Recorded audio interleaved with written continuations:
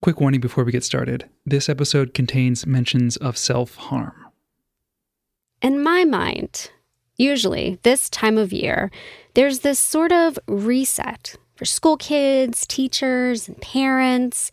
But on this Monday morning, my kids woke up to a line of COVID tests on the kitchen counter, and their backpacks were full of every antibacterial item you can imagine. There wasn't this sense of, new year, new you. It was more like, new year, good luck. As a parent, and I've been hearing this a lot from other people too, it feels like I'm on pandemic autopilot.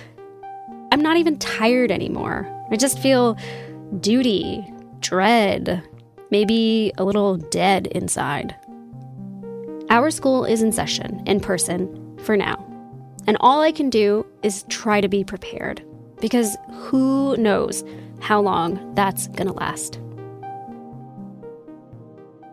From the newsroom of The Washington Post, this is Post Reports. I'm Alexis Diao, in for Martine Powers. It's Monday, January 10th. Today, we take a look at the toll of remote learning on kids. We'll dive into what it's like for school systems right now. But first, we're going to go back in time to the fall of 2021, when, for a brief moment, it felt like things were returning to normal. Secretary of Education Miguel Cardona is in the midst of a return-to-school bus tour. And before heading on to Ohio, that tour stopped right here in South Bend. Thank you. Can I shake your hand, sir? In September, the U.S. Secretary of Education, Miguel Cardona, was on a tour of the upper Midwest. Miguel Cardona kicked off his return-to-school road trip. Cardona stopped in Lansing today. Officials are here in Illinois promoting the safe return of in-person learning. I covered it as the Post national education writer. That's Laura Meckler. Last fall, she was covering tons of schools as they returned to in-person learning after more than a year of being remote. Last week, I visited 5 states and 11 cities. I saw sheer joy. The joy that students and educators feel about being back together, learning in person. One thing that stuck with me was that he was so positive, optimistic. Like, he was saying things like, we're on a doorstep of a new day.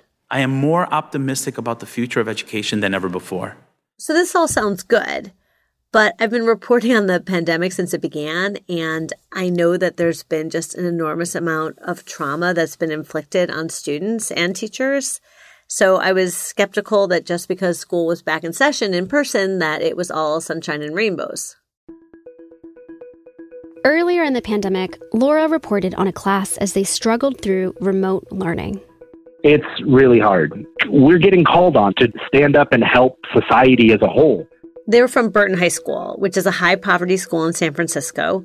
San Francisco is a place that's known for its tech fortunes, its multi-million-dollar houses, its enormous wealth, but it's also home to a lot of kids who are really struggling. In fact, everybody I talked to there was really struggling, sometimes with things that were already part of their lives, but they were all just made so much worse by the pandemic and by being forced to do school from home.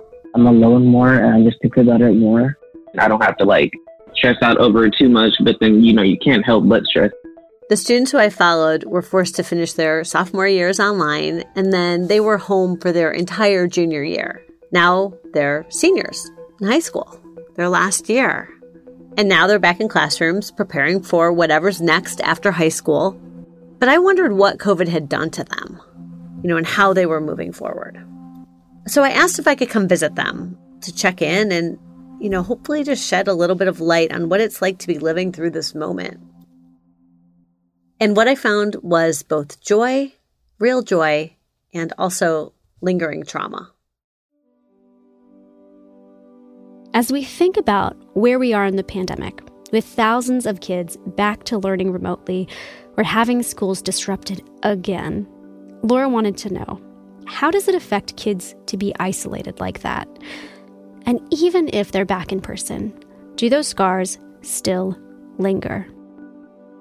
Laura spent a week at Burton High School last fall trying to figure out what was actually going on in this one school and whether it really reflected what the Secretary of Education had said about the return to in-person learning. Laura spoke with our producer, Bishop Sand, about what she found. Hey, take me back to that start of your trip.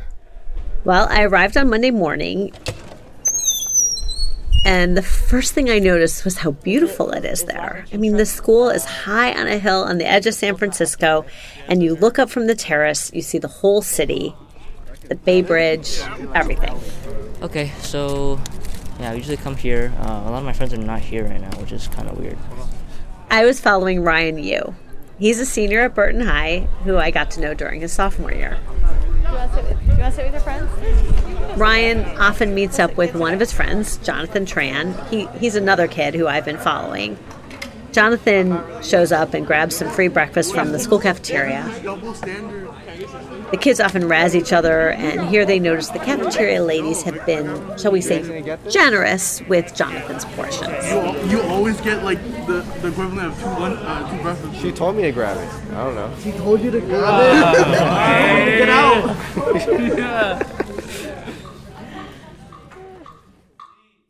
Ryan's devoted to drumming, and band practice is one of the highlights of his day. Even as he's intensely working on his rhythm and trying to get it just right, he's happy. I feel like I'm getting back into the flow of things again, getting back in the mindset of learning. And the learning experience is definitely a lot better. I think I've only read a couple pages ahead. Hi, Chuck! I got banned.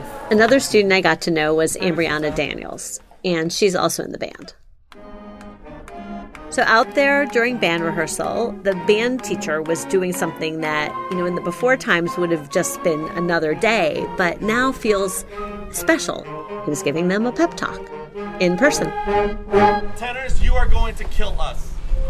Do not rush. I know you can play it. Slow down for everybody else.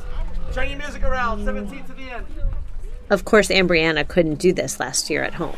I didn't play often because walls between us and our neighbor's house are very thin, and then I kind of have my great grandma in the house too, and then I got dogs, so it's kind of hard to play with them there, and then my great grandma, and then also do everything else that I need to do in the house. So Ambriana actually has a lot of responsibility for a 17-year-old. Her mom has a lot of struggles that she's dealing with. Her dad is not there. She lives with her grandma and her great-grandmother. And here's something that really sticks with me. She sleeps on a couch in the living room outside of her great-grandmother's bedroom. She says she's there in case she's needed in the middle of the night. It's a lot.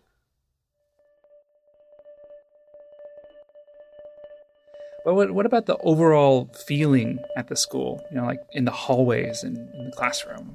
Well, one of the things that really hit me was just how much joy comes with in-person school. And, it came out in so many ways. Even calculus, which is not something I remember with a lot of joy, but there was, in fact, real joy coming out through the cracks. Valleys is negative to positive. Hills is positive to negative. That's all you need to know. Wait. This is negative to positive? On the derivative graph. And then this is positive to... And if you want to hear some real joy, just listen to some K-pop music. I swear it will put you in a good mood.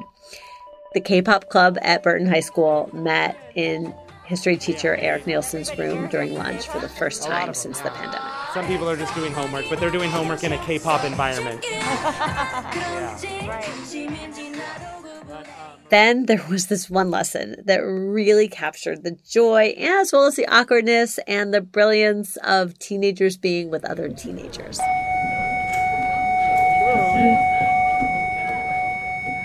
We're going to start with an activity where we share our political opinions. Mr. Nielsen had put a strip of tape down the center of the classroom, and it went from one end to the other. And at one end of the class, there was a sign that said yes, and at the other end, there was a sign that said no.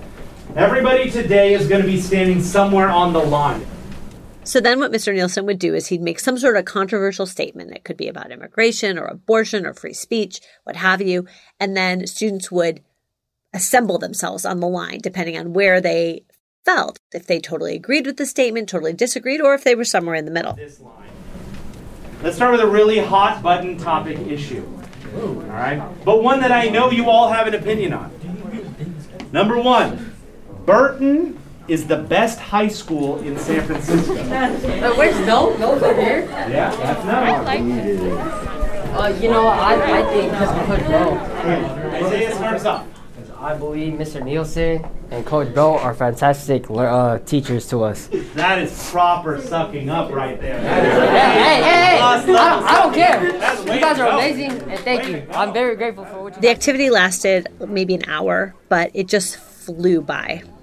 A prompt that got a ton of reaction from the kids was the statement, "In America today, it's just as hard to be a boy as it is to be a girl." No, it's not just as hard to be a girl. I noticed that Jonathan, one of the students I'm following, positioned himself strongly against this statement. Me being a man myself, I feel like a lot of things are taken for granted. Like, for example, I don't have to worry about what time of day that I necessarily walk out on the street. And even in daytime, there's like danger for women.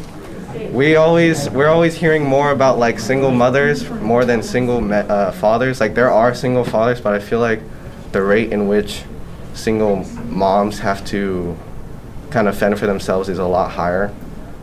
It's more like, a lot of people think that it's the woman's job to stick with the child.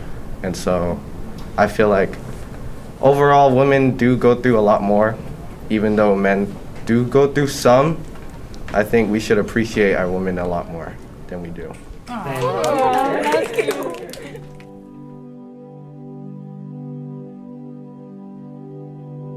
You could see in this one lesson, on this one day, what it meant for these students to be together in the same room. And truthfully, it's not just the students, it's also the teachers. They really need these interactions too. A lot of teachers I talked to had a really tough time during the pandemic, and maybe none more so than Ryan's physiology teacher, Eugene Pearson. And for him, it was a truly dark and traumatic time. Like a lot of young adults, he moved home to live with his parents for some extra support. In his case, that meant moving across the country. He sat down with me when I was at Burton to talk about that experience. The work was just getting out of the bed. Mr. Pearson was really candid with me. He suffers from both manic and depressive episodes. I am bipolar. And last year was especially tough, the worst of his life, he said. Yeah, I guess I could say that last year I was all over the place. Before COVID, Mr. Pearson managed his illness partly by getting a lot of exercise. But during the shutdown, he was inside all day teaching from his parents' house in Milwaukee. There was one time in particular that I remember, it was before a class meeting, and I was in charge of managing the class meeting. They all came to my Zoom. Meaning like the entire... Meaning the entire senior class. The senior class. All of the teachers and the administration. And I'm just like, oh my God, I can't do this. And I just had a panic attack. He put someone else in charge of the Zoom meeting, got up, told his parents he was leaving, and he just walked and walked. I mean, I walked over 20 miles. And my mom was just understanding.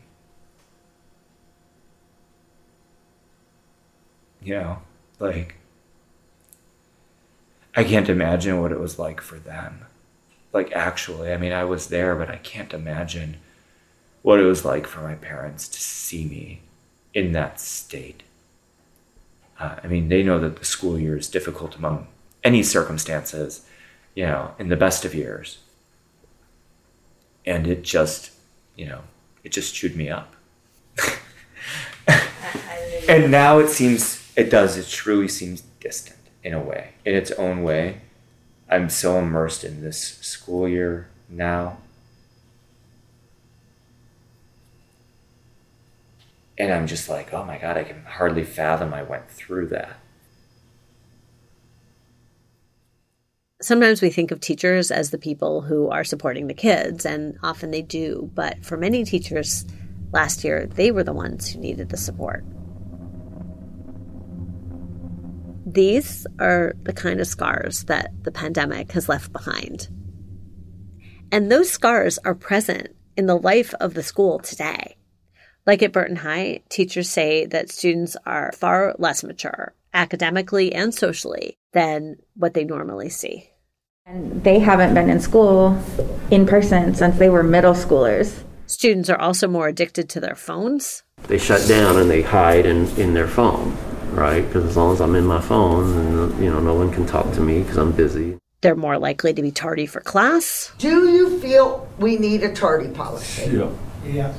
There's more demand for the wellness center where counselors are on call. More students kind of self-advocating and saying that, I'm not good. One teacher quit because he didn't want to get vaccinated, and there is a significant shortage of substitutes. So they have to cover for each other when somebody's out. I hope you guys know Spanish because I do not. I know Spanish. These impacts are still being felt by students. For instance, Amriana, she virtually dropped out of school last year.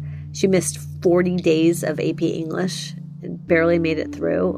And now she is still struggling to handle the workload of her classes. I had a B or an A. Okay. But now, since I have no Wi-Fi at home, I'm behind on assignments. You have no Wi-Fi right now? No. What happened to the Wi-Fi? I don't know. Our power went out, and then the Wi-Fi stopped working, and we were trying to figure out what was wrong. We think it's the bill, but I'm pretty sure we paid it off for a few months, so it shouldn't be due right now, but I don't know. We'll figure it out. As her math class started, students all around Amriana were chattering and talking to each other, looking at their phones, kind of not paying attention. But Amriana knows she needs to be serious about school, and she was heads down, paper in front of her, focused, working. The pandemic is still lingering for her. And there's still something lingering for Ryan, too.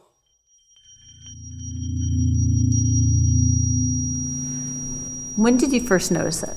The ringing? Yeah, tinnitus. It's probably like August of last year. Yeah, August of 2020. Ryan's doctor told him that it was tinnitus, which is a ringing in your ears when there's no sound present. Trying to cope with it was really difficult, like really, really difficult. Like the first month I wanted to kill myself. Yeah. The first. Did you actually think about doing that? Yeah. There's definitely a few nights where like the ringing was so loud, and I just couldn't sleep. I was just like, just could be easier just to take myself out. I mean, I don't know if I could live like this forever, for the rest of my life. So yeah, I definitely thought about it. Like I was like, damn, like maybe it'd just be easier to just not live anymore. So yeah, that first month was really bad. And especially not having my friends in person, like, was really difficult to like process everything. I talked to the American Tinnitus Association, and they said that this is the result of exposure to loud noises, and they say it can happen to young people. Ryan isn't sure how he got this. It might be due to his drumming, but he thinks it also might be due to the headphones that he was wearing so often when he was doing school from home. How is it affecting you today? Going to sleep definitely takes a little bit longer than it used to because of the ringing. Sometimes I get like distracted by the ringing, and then I can't put my full attention on the teacher or what's going on. Test taking, when the whole room is quiet and I'm trying to read like a passage or something, can't really focus my full attention because of the ringing. Yeah.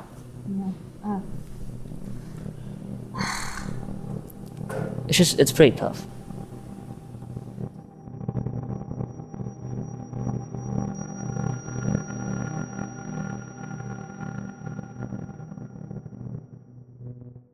So it sounds like everyone is dealing with a lot of trauma from the past year. And the seniors, at least, they're moving on soon. And I imagine that many of them are planning on going to college. So how are they dealing with that process now with everything else? They're trying to figure it out, but it is truly overwhelming. One night I was with Jonathan and Ryan when they were at a college prep program. Ryan is interested in applying to some elite colleges on the East Coast, but he really didn't know very much about them. For instance, I saw as he typed in MIT into his financial aid form as one of the colleges he was interested in, and up popped Cambridge as the location. Have you ever heard of Cambridge? Yeah, the street. Kayla, give me a second. I mean the city. No. Then I looked over at Jonathan, and I saw he just had his face in his hands. Like, why is it nerve-wracking to be looking at that list? I guess it's just because it's such a big next chapter in my life, and I don't really know what's going to happen. I don't know where I'm going to go or whether or not I'm going to be able to afford it, whether or not my family's going to be okay here if I do leave. This really stuck with me. Jonathan was worried about whether his family's going to be okay without him. He spends a lot of time looking after his little sister and after his grandmother while his mom is at work. Can you just hold this right like this? Just hold this like under your chin. Yeah. Right So Jonathan took me home with him to meet his mom, Linda Hong, and she was talking about what's next for her son. I hope he can make it to where he needs to be.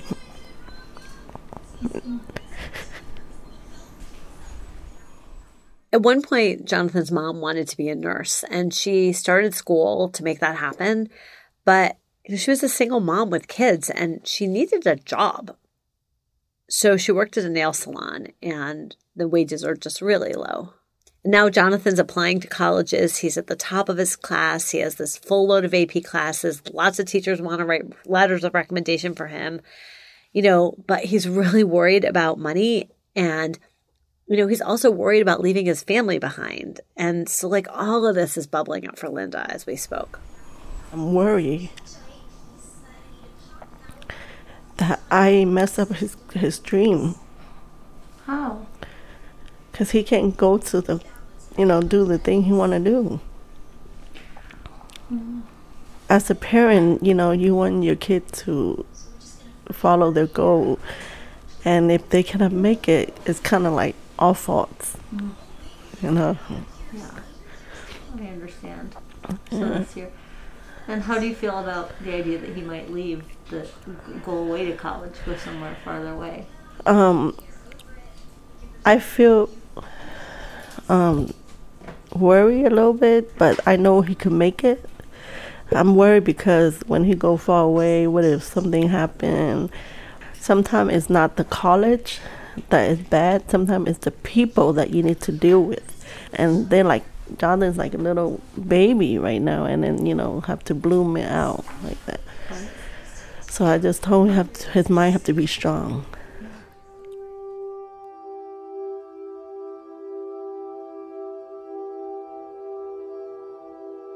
So there are many kids like Jonathan who are really worried about leaving their families behind. But then there are other kids who really want to get away from their families. And that's the situation for Ambriana, who just wants to get out of California.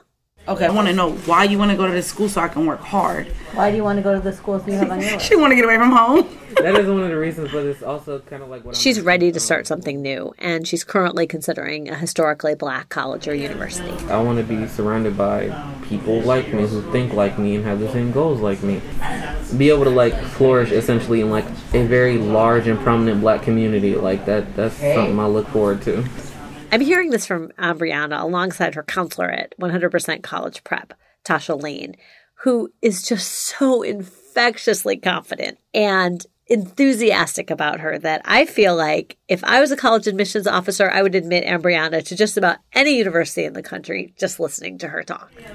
Ambriana is a great thinker, the one. That's all I can say, the one.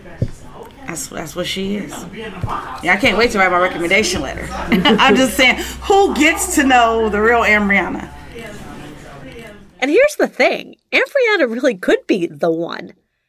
In middle school, she won a contest called Black Minds Matter for proposing healthy eating options for her school.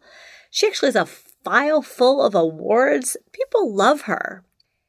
But, over the pandemic, she just really just fell apart, lost her motivation, stopped going to classes, fell into depression. It was rough, very rough. I'm in the car with Ambriana. We're going to the Cheesecake Factory to meet up with Jonathan and Ryan, and she started opening up about her depression. I actually had a therapist. I think I started talking to her February, early March. Yeah, February, early March. I started talking to her, and we talked, I think, once or twice a week, and it was completely confidential, so my mom hadn't known at the time. But overall, talking to her, I think it really helped, kind of clear my head. Because it was just I think I needed somebody to talk to who wasn't going to have an opinion. I'm just very nervous because I'm so used to just taking care of other people. Do I even know how to take care of myself now? Just be on my own because I'm used to being just surrounded by people I need to take care of. So you started this week of reporting, skeptical of all the optimism and the joy that Secretary of Education Cardona had talked about. How do you feel after your week at Burton High? Everyone I met at Burton High School has a reason to tell you why things are not normal. It is not all joy. It is not, as we said at the beginning, sunshine and puppies and rainbows. But there is joy, and that's real. And, for me, it really highlights, what a school is. School is so many different things. It isn't just preparing kids with facts and figures and how to write an essay and how to do differential equations, but, a real social emotional development that requires being together, interacting together. So I think for this group of kids and teachers, and really for a wide range of schools, it's still a real struggle. And recovering from this pandemic is going to take time.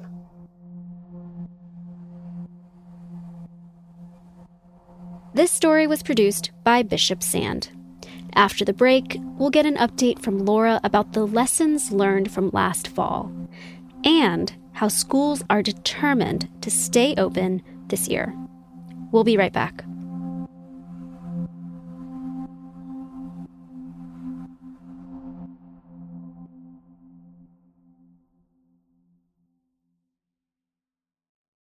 This podcast is sponsored by Talkspace.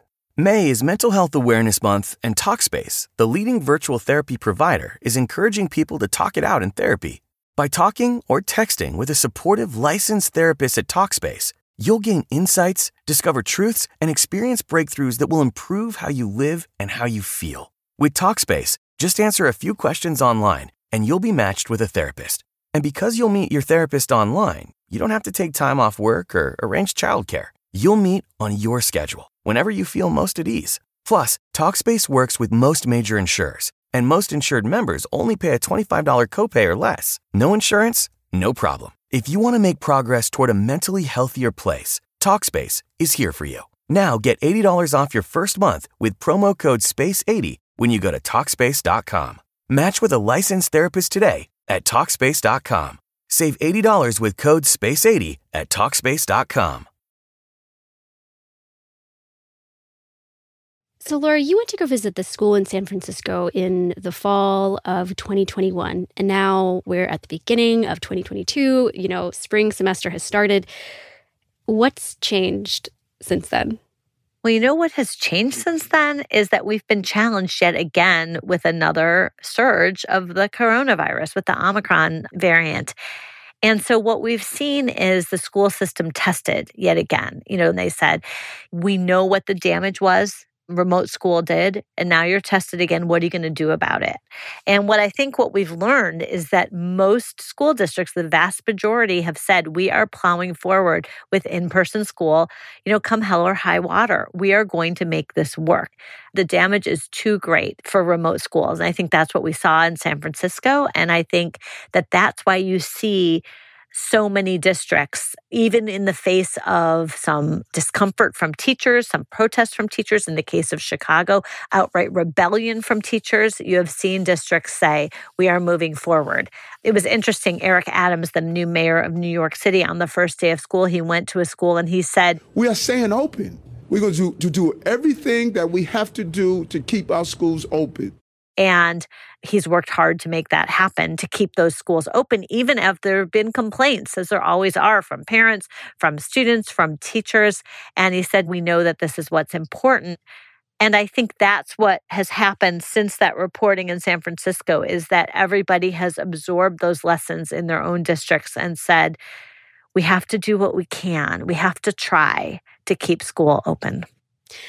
And I will say it certainly feels different. Not just the Omicron variant feels different right now compared to the Delta and the stress tests that are put on schools, but it also, we know more about how COVID functions. We know more about how to prevent these things. And I think that also plays into it, right?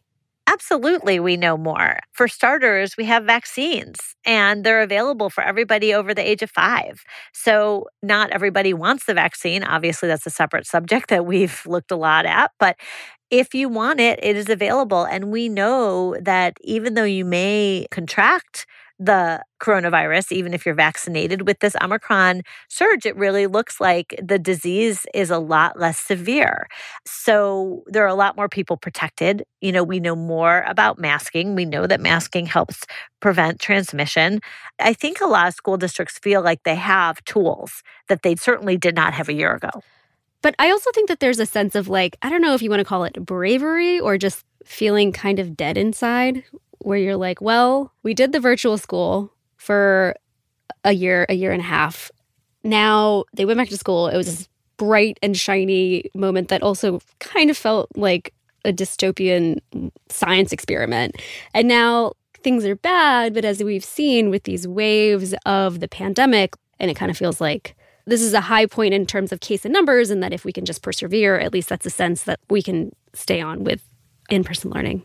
I think there is a resilience that has been built and a determination. Yep. Is that everyone's just like, well, that was horrible. We don't want to do that again.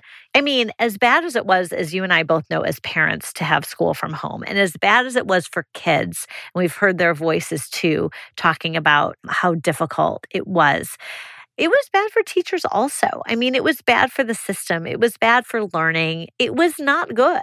So I think that's why we see this certain level of determination on the part of districts to stay open as much as they can. Now, everybody isn't. And last week was particularly bumpy, because you had a combination of individual schools closing because of staff out, or you had weather delays, and you had delays in order to do testing. So you had a lot of different pieces happening. It felt like the Christmas break just sort of never ended, even though probably most people had their Christmas trees down long before school was up again. But we did see the vast majority of districts remain open. I think the other thing we're seeing is that districts are trying to be much more selective in how they close. Rather than shut the entire district down, they're trying to say, okay, this school, we may have 500 schools, we may have 100 schools, we may have 20 schools. We need to close this one or these 10, and that the rest can proceed. But in some cases, it's not always so easy for cities to stay open. Right? I mean, you have districts like in Chicago where teachers have voted to, go back to virtual learning. Well, Chicago is a special case, as it often is. There is enormous animosity in Chicago between the city and the teachers union. And indeed, the teachers union has voted to say that we are not going to teach in person. We don't care what the city wants. We are going to teach remotely. And the city says, well, you don't get to decide this. We're in charge of the schools and we will be in person. And so the result is that there's no school at all in Chicago. For now, we're on day 4. So yes, there's a history of bad blood between the teachers union and the city in Chicago. And we are absolutely seeing the latest chapter of that play out right now. They are trying to work on a solution. We will see how long it takes them. But of course, in the middle of all this are children, right, who are really bearing the brunt of these decisions that they don't really have any say in. I mean, kids have really been through a lot. It's a lot. And I think it's sometimes easy to not see it because it's just one kid at a time. But I think that when you look at what children have had to go through, first they had the sort of emotional trauma of being away from school, right? This isolation.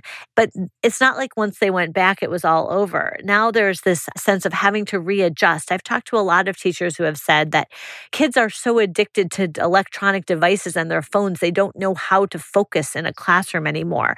Obviously, keeping kids safe is incredibly important, but there was real academic damage. I talked to teachers who have said that kids that came in this last fall, they were just far behind what they would expect. A 9th grader who would be expected to be able to write a short essay, that would be a normal expectation for a 9th grader. They come in and they're like struggling to write paragraphs. So this is real. There have been a lot of losses and we're going to be dealing with these for many years to come.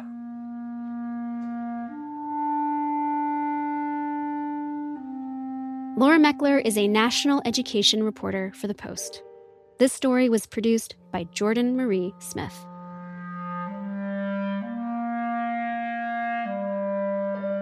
That's it for Post Reports. Thanks for listening. Today's show was mixed by Sam Baer and edited by Maggie Penman and Ariel Plotnick. I'm Alexis Diao. Tomorrow, your host will be Elahe Izadi. We'll be back tomorrow with more stories from The Washington Post.